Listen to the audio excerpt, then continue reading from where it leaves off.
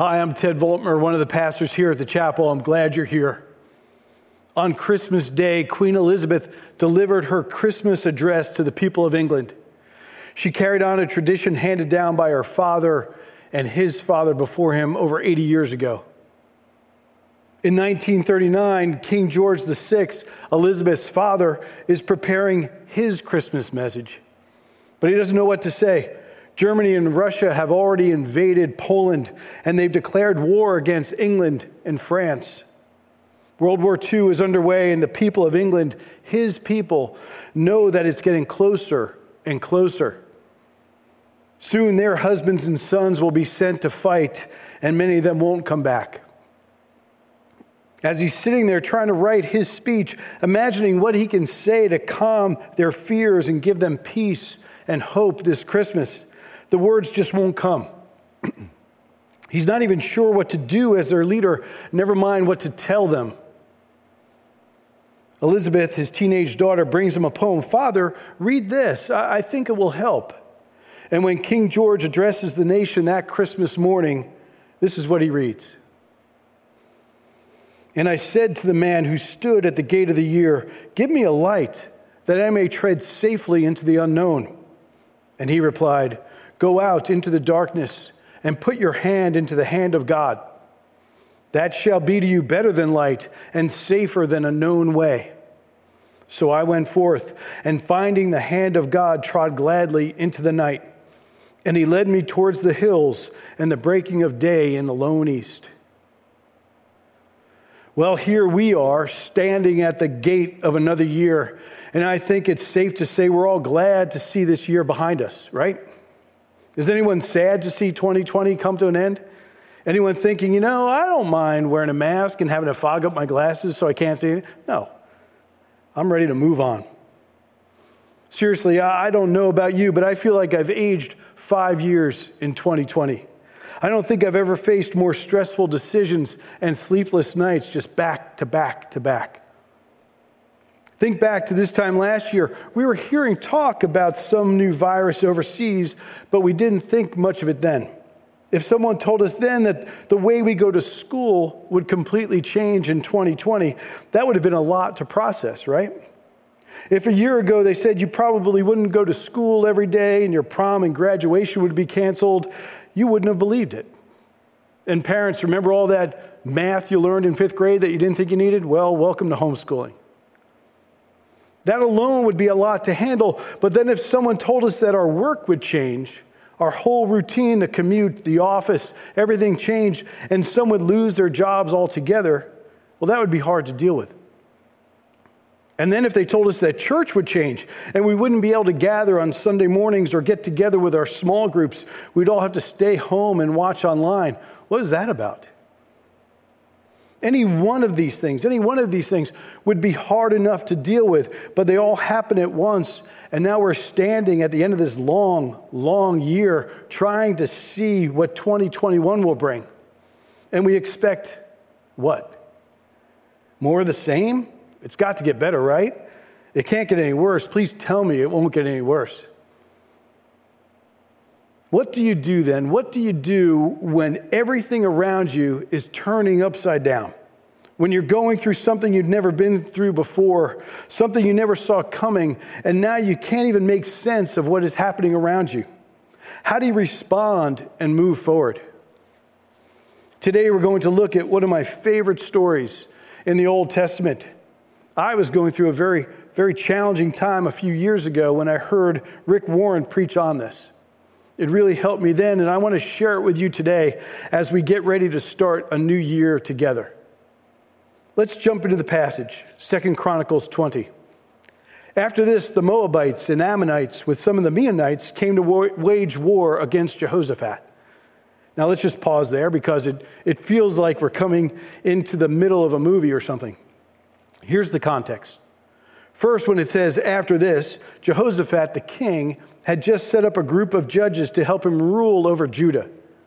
Israel as a nation had been divided in two, and Ahab was the king over Israel at this time, and Jehoshaphat was the king of Judah and a very godly man. Back in chapter 17, we're told more about him. Jehoshaphat, his son, succeeded him as king and strengthened himself against Israel. He stationed troops in all the fortified cities of Judah and put garrisons in Judah and in the towns of Ephraim that his father Asa had captured. The Lord was with Jehoshaphat because he followed the ways of his father David before him. He did not consult the Baals, but sought the God of his father and followed his commands rather than the practices of Israel. The Lord established the kingdom under his control, and all Judah brought gifts to Jehoshaphat, so that he had great wealth and honor. His heart was devoted to the ways of the Lord. Furthermore, he removed the high places and the Asherah poles from Judah.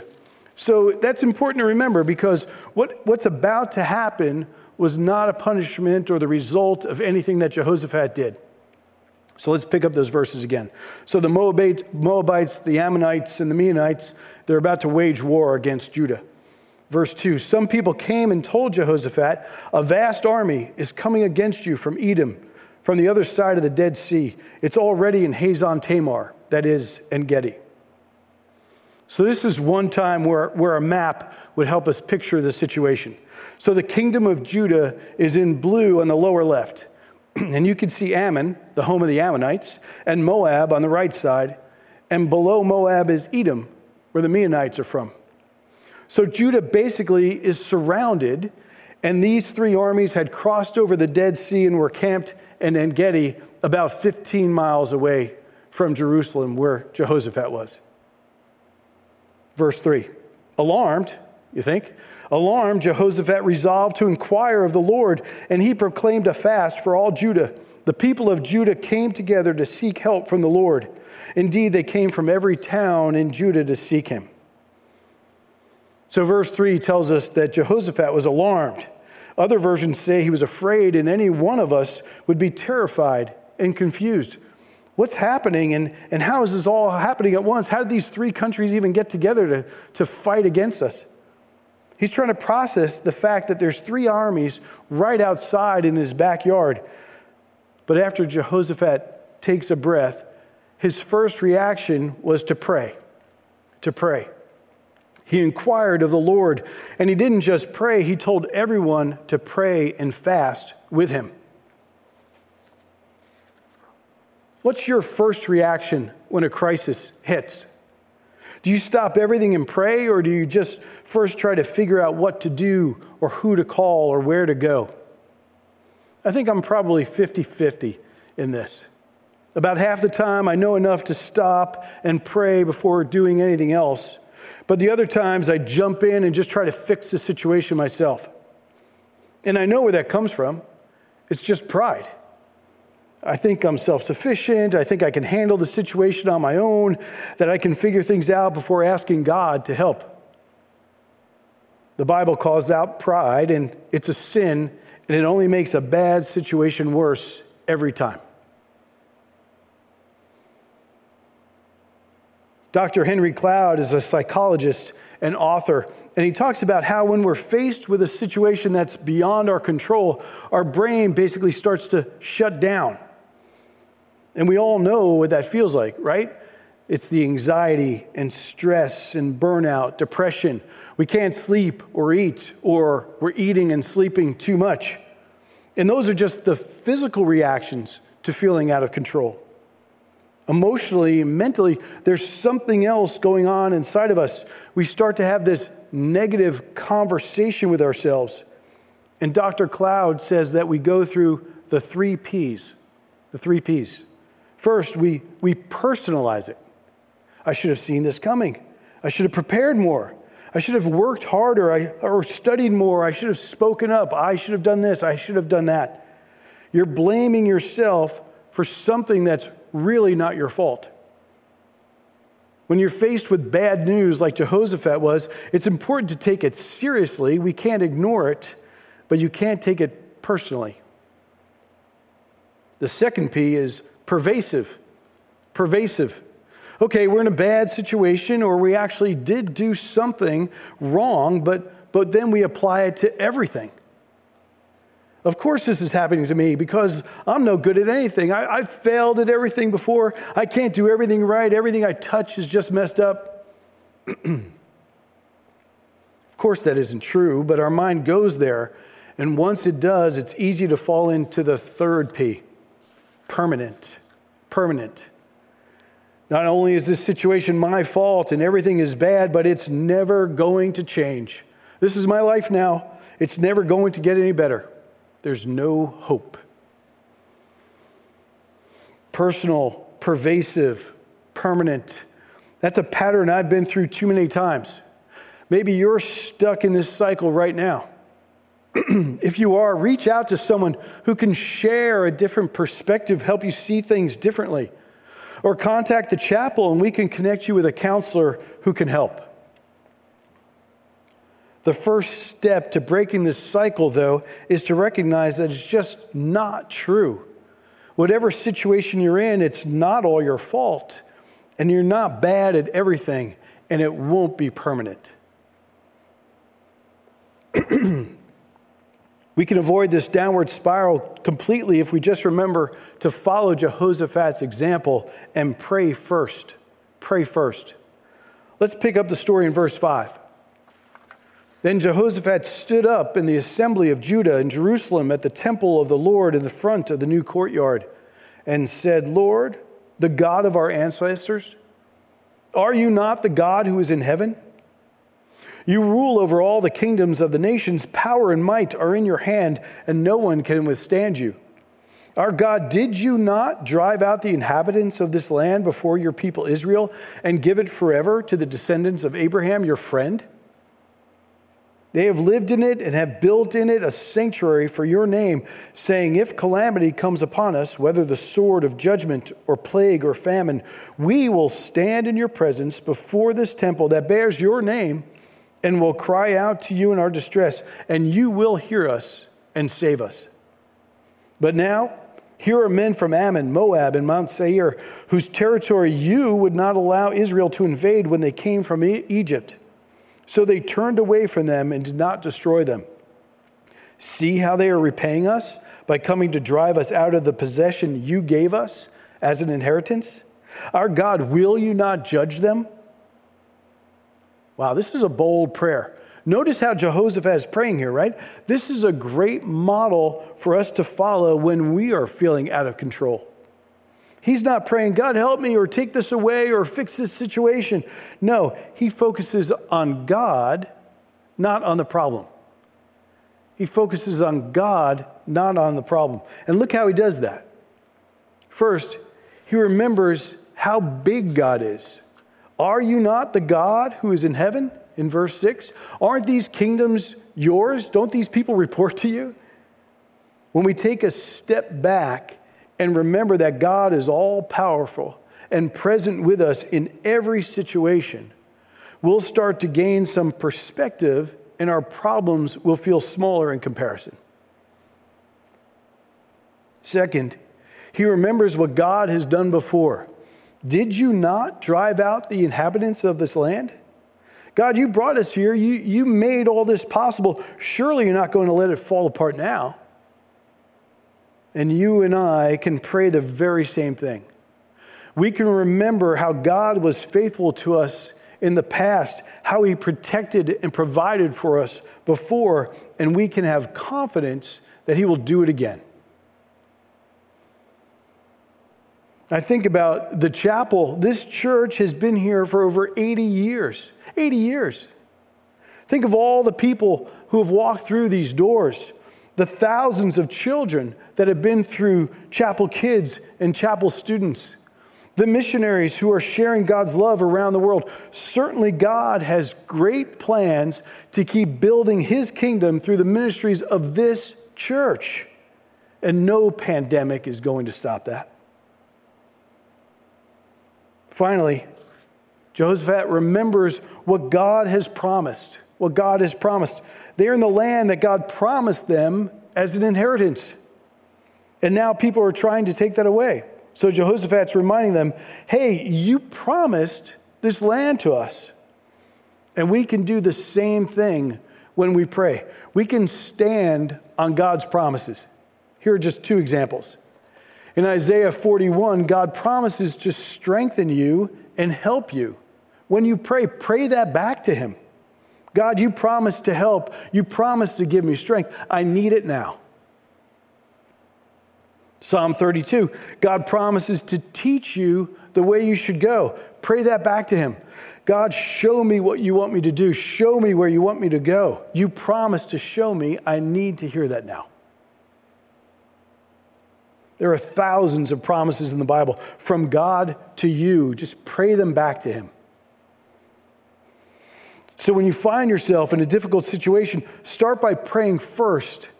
And when you do that, focus your prayers on God, not on the problem itself. Verse 12 takes us to our third point. Our God, will you not judge them? For we have no power to face this vast army that is attacking us. We do not know what to do, but our eyes are on you.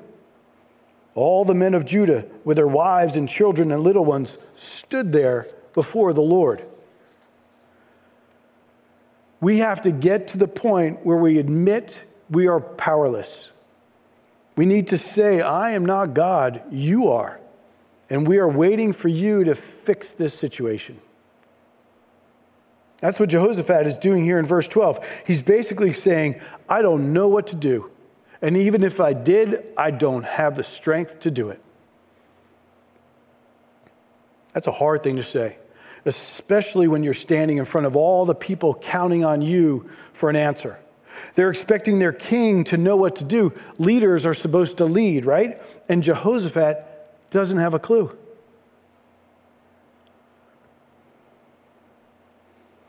There have been several times during this pandemic where God has humbled me, where he placed me in a situation where I did not have the answer.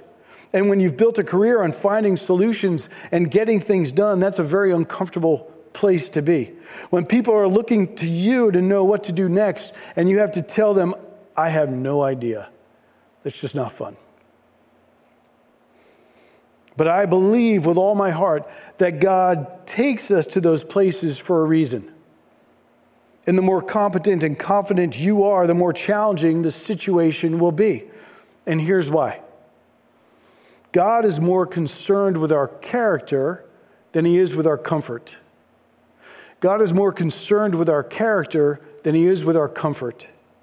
He wants us to be men and women who rely on him alone, and he's willing to stretch us to make that happen. Think about it. If it had just been one army attacking, how would Jehoshaphat have responded?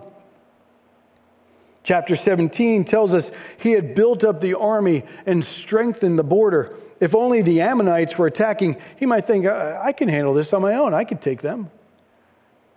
Maybe even two armies. Okay, a little more challenging, but we can do it. But now with three armies working together and already right there in his backyard, God has his attention.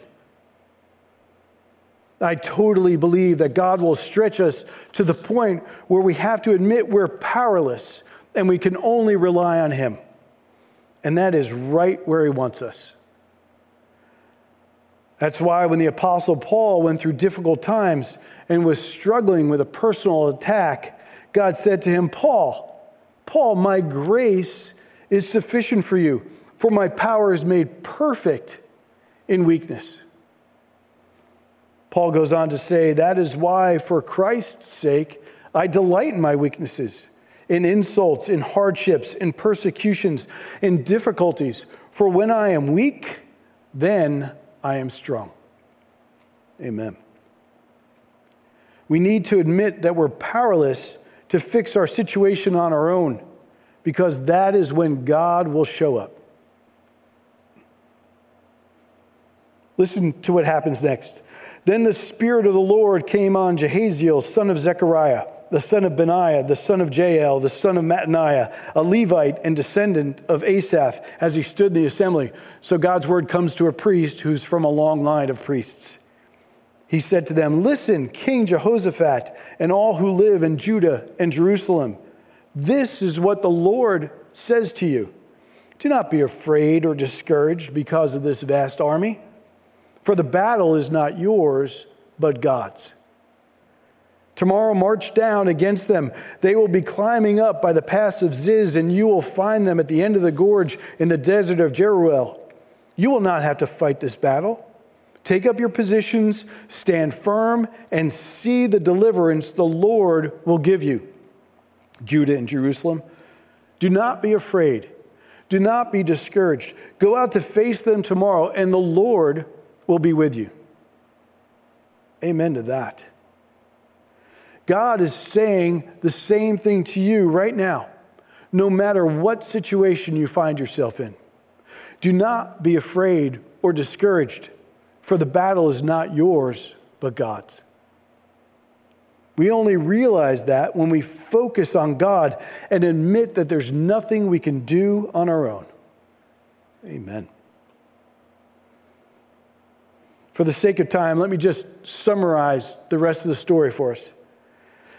The next morning, Jehoshaphat gathers his army and marches out to the desert to face the Ammonites and the Moabites and the Meunites. But he takes some of the men and puts them in front of the army. And he tells them to sing to the Lord and to praise him as they march. I kind of like that, right? Put the worship team out there in front of everybody else. Let them go first. Well, as they climb the hill overlooking the battlefield, they get to the top and they look out on the desert. And all they see is dead bodies. God had caused the armies of the Ammonites, Moabites, and Meunites to turn on each other and to fight each other, and no one had survived. Jehoshaphat and the army of Judah never lifted a sword. They didn't have to do anything. They never broke a sweat. It took them 3 days to gather all the plunder, all the weapons, equipment, everything of value that was left behind. 3 days. God had given them this great victory out of his love and mercy for his people, just as they had trusted him to do. He gave that to them, just as he gives us salvation freely through the death of his son on the cross. We don't have to do anything to earn that. It's a gift from him, just as this great victory was a gift to Jehoshaphat and his people. Look at verse 29. The fear of God came on all the surrounding kingdoms when they heard how the Lord had fought against the enemies of Israel. And the kingdom of Jehoshaphat was at peace, for as God had given him rest on every side. How great is that? They went from being completely surrounded to having peace on every side. And we can look forward to the very same thing. God wants us to be at peace. He promises to give us peace. But let's not miss that first point. The fear of God came on the surrounding kingdoms after they had heard what happened. Letting God fight your battles is a testimony to those around you. When people know what you are going through and they hear how God has provided and saved you, that could be what draws them closer to him. Letting God fight your battles can be a testimony to those around you. Well, Jehoshaphat knew that there's something powerful about worship music when we're facing a battle. So let's enjoy one more song from our worship team, and then I'll come right back.